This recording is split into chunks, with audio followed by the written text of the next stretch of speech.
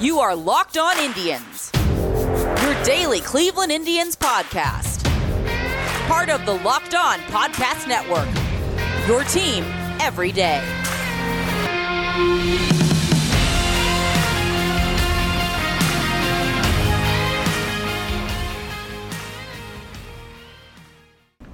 Hello everyone and welcome to Locked On Indians. I'm your host Jeff Ellis. We've got a lot of things to bounce around and talk about today. I've had some discussions on Twitter, and I'm going to kind of take some of those onto the show and discuss those here.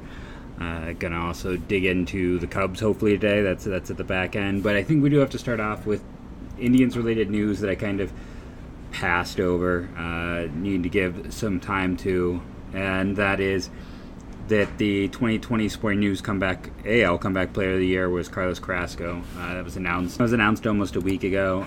Probably should have been on it a bit quicker to mention it, but you know, it's not the big time awards, but with everything that Carlos has done, I mean, he could be traded this offseason. We'll see. It would be a bit of a blow with what he has meant to the organization over the years, being kind of one of the pillars of the Indians. Multiple times signing well under market contracts to stay in Cleveland. The other winners of this award were Carlos Carrasco last year, Cliff Lee in 2008, and Andre Thornton in 1982. So that's a back-to-back for Carlos Carrasco. Earlier this week, I was talking with Jason Burke at By Jason B. He and I actually used to work together at Scout. He ran the Giants site before it got shut down. Right as Scout was kind of fully expanding, he started out on the Oakland site. And I think I actually recommended him to be the Locked On A's guy, and he's a really great guy. We were trying to talk because he wants the A's to go all in this year, that there are reasons why they could spend money, and he and I were discussing what a Francisco Lindor trade would look like. And, you know, as we were discussing it, some pieces were thrown around back and forth, and I've talked about in the past how I thought Lindor to the A's would make sense. It was one of the teams I thought would make a lot of sense last offseason. And it is kind of the disconnect with things. Like talking with him, we're trying to figure out a trade, and you know, the A's are also losing a bunch of relievers. So if we traded them Hand as well, it's like I was talking about Nick Allen and Dalton Jeffries, and he was like, "Well, do you think they'd take Piscotty to balance money?" Piscotty right now is probably a negative value in terms of baseball after two subpar seasons and being owed about $13 million total over the next two. It was hard because it was one of those things where there were a lot of pieces he really didn't want to trade off, and knowing the Indians, I think if you're going to trade two players, I mean, Clevenger netted them 6 players. Bauer netted them 5, right? Is that correct? They're going to want probably 6 players again. And I had, even if the Indians took, the problem though, it's like if you go over to the value site, which is far from an exact science, but we're referencing it a few times today. Piscotty's negative value was equal to Dalton Jeffries and Nick Allen, and then that's not even counting the positive value of Lindor and Hand. So it does make it hard to figure out and work a trade. It's like even if you take out Piscotty and you're looking at those two pieces, to make it even get close, you need Mark Kaneha and another piece in the valuations. So Oakland right now actually last year I thought they would be a good trade partner. You know, there's some talk that they're going to try to bring back Tommy La Stella at second base. Maybe they tried to bring back Robbie Grossman in left field. They don't have a lot of, other than that, most of the core is in place. They don't have a whole ton of needs, but they also don't have a lot of depth, and they don't have a lot of minor league help that's immediate. You're hoping that A.J. Puck, sooner rather than later, is going to be a guy who's part of your bullpen. Sheldon, I know it's not how it's pronounced or how it looks, but Sheldon N., we'll say the former Nebraska infielder who came over from the Washington Nationals in the Doolittle trade, right? You know, they have those guys who can help, but that's not a lot of starters, and a lot of their upper prospects aren't quite where one would hope or expect them to be. So it makes Oakland a difficult team to figure that trade with, because they're top of their pitching staff is solid, but that's not the Indians' big needs, and they just a year ago I thought they probably made a little bit more sense than they do now, just as players are hitting, not necessarily hitting free agency, but having less years of control, and with the A's themselves just not having the parts and pieces that really, their minor leagues have gotten very weak. They're just not as interesting as an outside observer when you look at them. It has a lot of famous names as you go through, guys like Grant Holmes and James Kaprielian, and while that should help, there's also a degree of why are pitchers failing? When you go and you look at their pitching staff, Sean Manaea, trade from Kansas City. He did a lot of, who's developing in the Kansas City minors.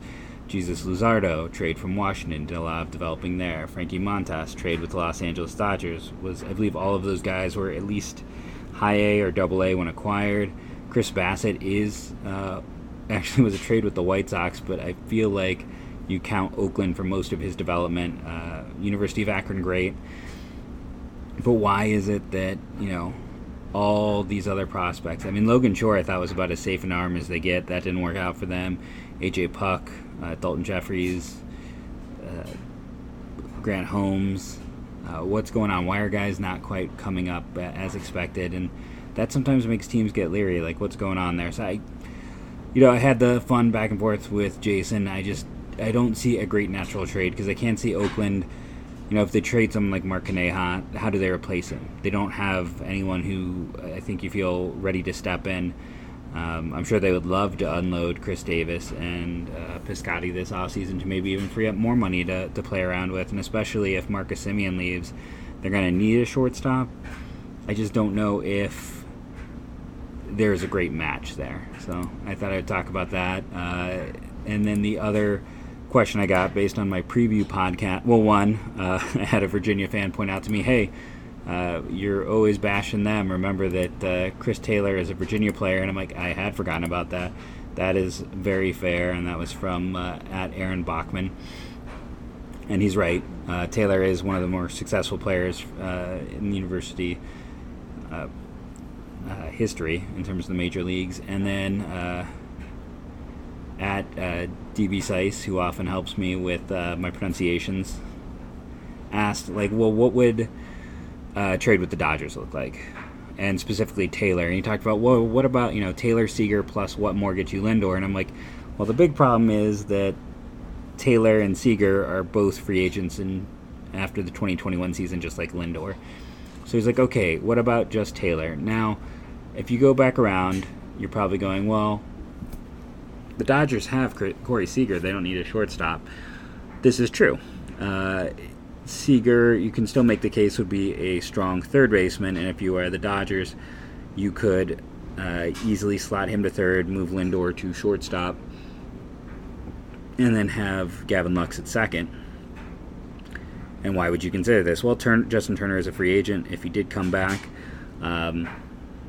first baseman, if they keep the DH would make sense as well. And we'll get into that as I discuss. And the Dodgers also have Max Muncy to consider up the middle as well. They're an interesting team, a lot of pieces, a lot of parts, but that depth is what makes them a team that does make sense. So I'm going to take that question, talk about the Dodgers in a new light. I know I skimmed over them before because it's not the biggest need, but there is a way that can make sense. And when I get listener mail, I get a question, I'm going to address it. And I will address it in a moment. But first, let's talk about our sponsors today, RockAuto.com. You've heard me talk about Rock Auto many times. They've been our sponsor all season, before the season, into the off-season, during the season. Rock Auto has supported us, so go support them. And you're doing yourself a favor when you go to RockAuto.com. Make sure when you go there and you do order a piece, and how'd you hear about us, Locked On Indians, Locked On MLB, just some form of Locked On, so you know that we sent you there. And why are you doing yourself a favor when you go there? Because you can go and make sure you are getting a good deal on your pieces and parts for your car. Even if you're a person like myself and you know nothing about cars, you can go to Rock Auto, you can find the parts, you can compare, you can shop, and you're going to see that because they're able to cut out some of those middleman costs, they're able to cut out various things. That savings they pass on to you, the consumer. So RockAuto.com is a fantastic one to keep in your phone, in your back pocket, and put it to work for you. And when you do put it to work, make sure to put Locked On Indians, Locked On MLB, some form of Locked On, so they know we sent you to them. Our other fantastic sponsors, Ohio vs. Everyone. If you've heard me doing the ad reads, which all of you listeners likely have, I've always pointed out that the national media take versus the local media take is always very interesting.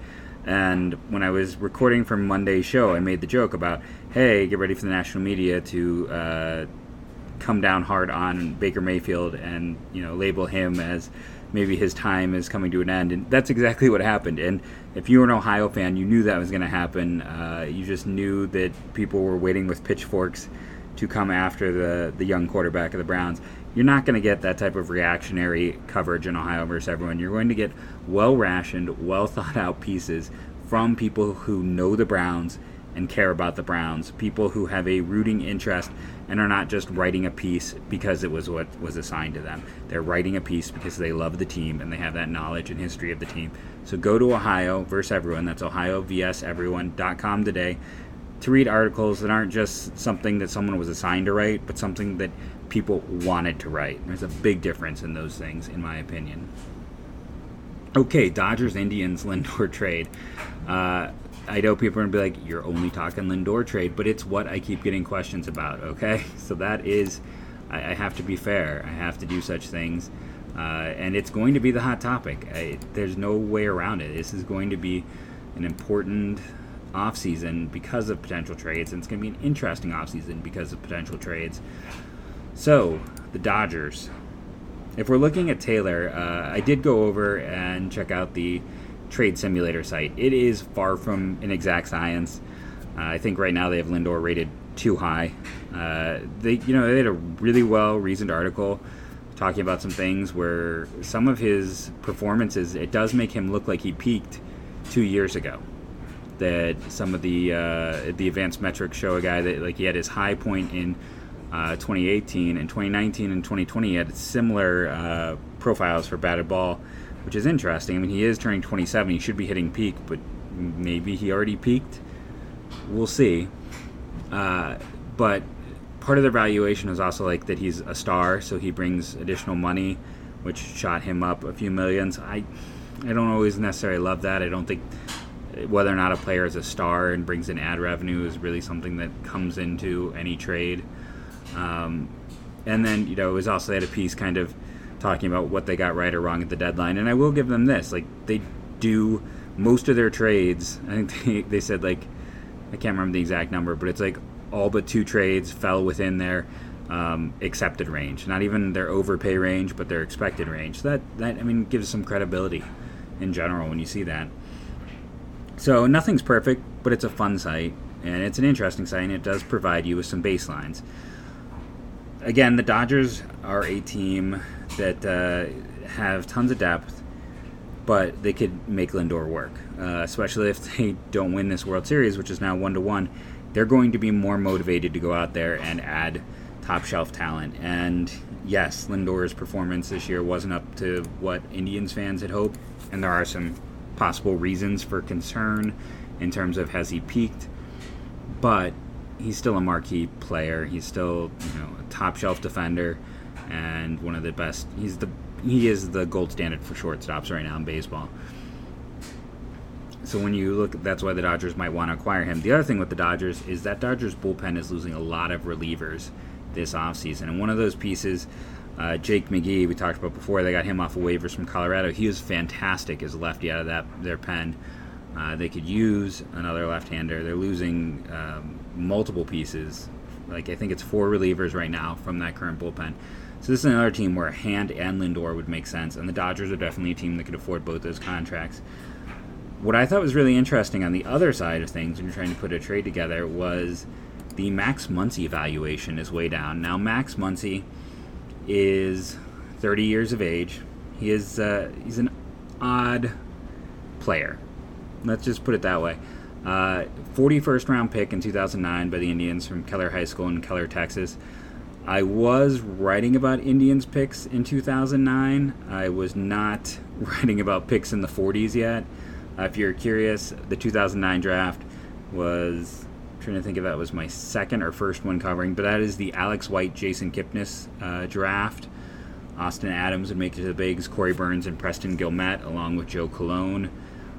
Merrill Kelly, who had that fantastic comeback with Arizona after going overseas and then unfortunately got hurt. He was a 22nd rounder, didn't sign. Tyler Sturtevant did make it to the majors from that class. Chris Beck did not sign, but did eventually make it to the majors as a 35th rounder.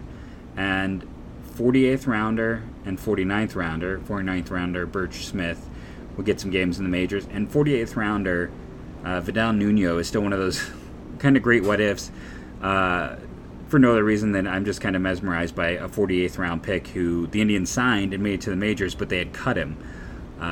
He would go on to have a total WAR of 3.8, appear in 155 games, and he was productive in his small time in the minors with the Indians. It was just an odd thing that he got released. Drafted in 2009, he goes to the minors that year, has 64 total innings between New York Penn and the Rookie League, and he's successful. 2010 with Lake County, he's not great.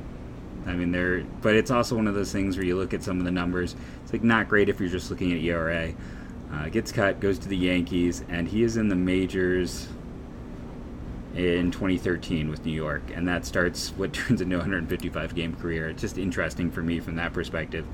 I mean, I'm always interested by any pick in the 40s who makes it to the majors. But Max Muncy was the 41st round pick, 9.6 WAR, is better than I think the rest of the class combined outside of Kipnis.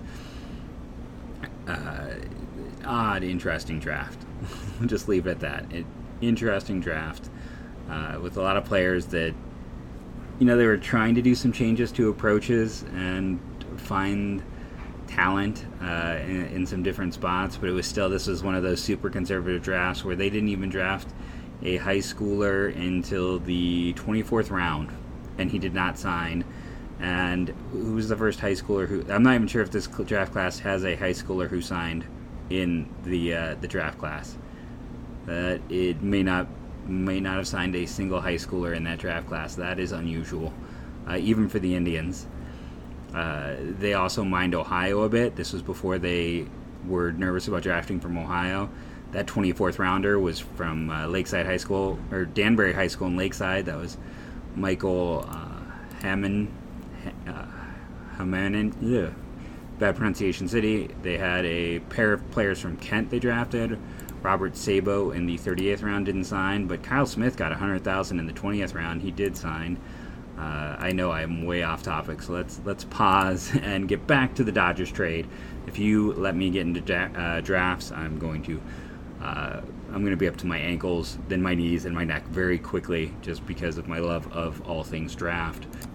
But before I do, if you're curious about Hamann, the prep player who they took, he would go to the University of Toledo, be a 16th round pick out of Toledo by the Cubs, would get up to low A with them. And Robert Sabo, who they drafted, would go in the 44th round the next year to the San Diego Padres and play 1 year in the minors. And as for Kyle Smith, his time with the Indians was limited to only Mahoning Valley in 2009 and 2010. Some problems with control really cut him short and ended a player they liked. You don't give someone $100,000 if you don't think there's a possible future there. But I bring up Max Muncy because he's owed a not insignificant amount of money, and because he had a down year this year, didn't even hit 200. His trade value was only listed at 6.7. The contract is not onerous for him. It is something that the Indians could likely afford rather easily, and it makes it perfect as the type of player in a deal like this if the Indians like to balance, but to also provide a potential bat for them. He is owed $9 million in 2021, $13 million in 2022, and then has a $13 million team option for 2023 with a $1.5 million buyout. So it's a guaranteed $22 million. It is interesting. His most similar player through age 29, Russell Branyan. After that, Scott Shebler, Adam Duvall, Jack Cust, Jason Lane, Brandon Moss, Steven Souza, Scott Hairston, Bubba Trammell, and Josh Willingham. This is like a list of all of my favorite players I've talked about at various times. similarity scores. It's a lot of other favorites. I apparently have a type. But yeah, Russell Branding is his most similar player. And you can see why. He's got a .236 career batting average. He has twice batted below 200. The previous 2 years with the Dodgers, he had been batting closer to 250, so it's a pretty big drop this year. His on base his slugging was way down as well. A 97 OPS plus is still would have been better than what the Indians got at first base. Significantly cheaper than Carlos Santana was. And with Muncy, I mean, you could conceivably have him move and play other positions. He's done that during his time with the Dodgers. Even this year, he split time at first, third, and second. So could also be a guy that you try to maybe try as a second baseman for a time being, and you could let Josh Naylor play first or another player. But I would totally roll the dice for him. He's always been a guy that I've wanted to get back to Cleveland after being originally drafted there. So when you look at that contract, yes, the numbers dipped. Yes, he was considered about average. But you're hoping that it was just off year, weird circumstance. Maybe once he rebounds. If he doesn't rebound, it's 2 years with the worst year being at $13 million. Chris Taylor, if you're keeping him in, it's a 1 year rental, but his value is still at 9.7. Another guy who you could play at many different spots. I don't know if you really want him playing shortstop all the time for you. If you did acquire him, maybe he's in left field for you. Maybe he's in part of an outfield situation or a platoon, but he would be productive. We know that. So what are the other pieces? We've got Muncy, we've got Taylor, who's a rental. There's 3 names that stood out prospect-wise for me. Michael Busch was a player I was very high on. He was the player I took in my shadow draft of the Indians in 2019. Can control the zone, has surprising power for his size, not the biggest guy. Dodgers are trying him at second base after he's an outfielder in college. I believe that's going to work. I think it's going to be a successful transition. I think he could be the good version of Jason Kipnis, but maybe with a higher walk rate. I'm a big believer in Busch, and he'd be one of the names that I'm asking for in a trade. I also think he should move quickly and be someone who could help the Indians sooner rather than later. And even if he has to go back to the outfield, the bat will play. Josiah Gray, it's odd to ask for one of their top prospects maybe to think in one of these deals. But when you consider their other guys who are the young players, or the Tony Goslins, the Dustin Mazes, the Will Smiths, the Gavin Luxes are off limits, then you have to look at a prospect like Gray. Gray is undersized. Gray is more of a 2-pitch guy right now. I think he's probably going to be a reliever long term, but I think I think there's also a chance that he's a better version of Tristan McKenzie as a 2-pitch guy who can maybe work as a starter. Been a big fan of his dating back to his college days when he was at Lemoyne. You can't find it anymore because everything at 24/7 got scrubbed. But I thought he was one of the I rated him the best. Not the best pick because I like some of the other picks that Cincinnati made that year, but I thought he was a better selection than the player they took either the pick right before or the pick right after and gave twice as much money to. Richardson, maybe starting pitcher, prep kid, but Gray is such a great athlete. That's what you want to bet on. The fastball is legit. He's got there's a good chance for a starter and a worst case an elite reliever there. And a lot of what he does fits with what the Indians like. He's able to control the zone, etc. And maybe the surprising name on this, the name you may not know as much about, is Zach McKinstry. He was a Central Michigan player from Indiana originally, Midwest kid.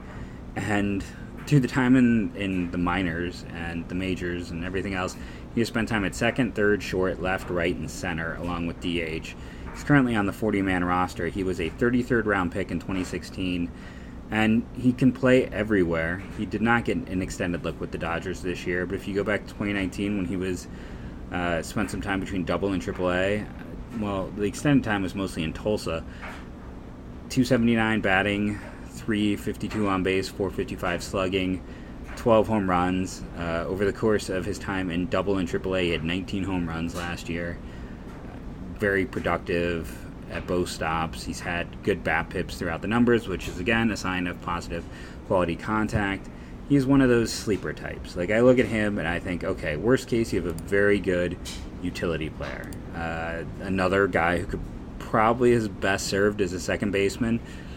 I know that makes like 3 of them in this team. Well, Max Muncy is best served as a first baseman. He can handle second, but that's not his best position.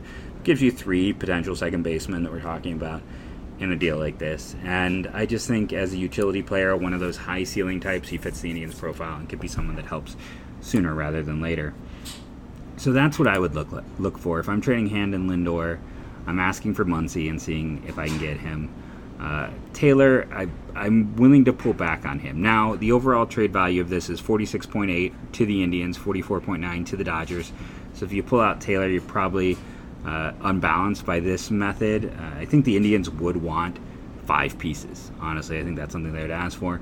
And it's one of those things, like, if they don't want to move Taylor because he's a central piece and they don't want to move Gray, how do you come back to this deal and try to figure out maybe something that works a bit better? That would become the question. You're probably asking for Cody Hose, who was the other first-round pick, along with Michael Busch, and you're probably then looking for, it's like maybe you try. DJ Peters is a guy I've talked about. I don't know if you mess with things enough to. It's like Keibert Ruiz is another big prospect, but he's more bat than defender, and we know how the Indians view those types of players, so it kind of makes that not an ideal situation either. And like I said, you're not going to get those elite young guys. Do you try to talk about Graterol? I don't know if he's the type of guy you really want to put all your eggs in one basket. So it could then, instead of being something like a 5-player deal, if you take out Taylor and they're not willing to move Gray, you might be looking at like a 6-7-player trade just to make up some of that value. So it's just some ideas. Again, there's going to be a lot of Lindor trade talk, and when people ask about, hey, what about this team? That's when I then spend extra time digging deep. Didn't get to the Cubs, and this one ran super long because I got draft distracted, and I will always get draft distracted, so you guys can't ask me questions that are going to allow me to fall down those wormholes, or all of these podcasts are going to turn into like 50-minute deep dives on every single draft class in Indians history, and I think there's about 4 of you who might actually enjoy that. I've been Jeff Ellis. This has been the Locked On Indians podcast. Another Lindor special. I'm sorry to those who are tired of these Lindor-focused ones, but that is where the questions lie, and that is what people ask about, and that is what we are going to talk about. Tomorrow, talking Cubs. We will finally get there. I've been promising it for a week. It's going to happen tomorrow. As always, thank all of you. Rating and reviewing is hugely important to our show. Listening, downloading. Downloading and playing, even if you're going to end up not being able to listen, is still an awesome thing. If everyone just downloads every single show, that really helps our numbers out. I've been Jeff Ellis. You can find me on Twitter at JeffMLBDraft, and that's where you can ask questions that will appear on this very show. And as always, go Tribe.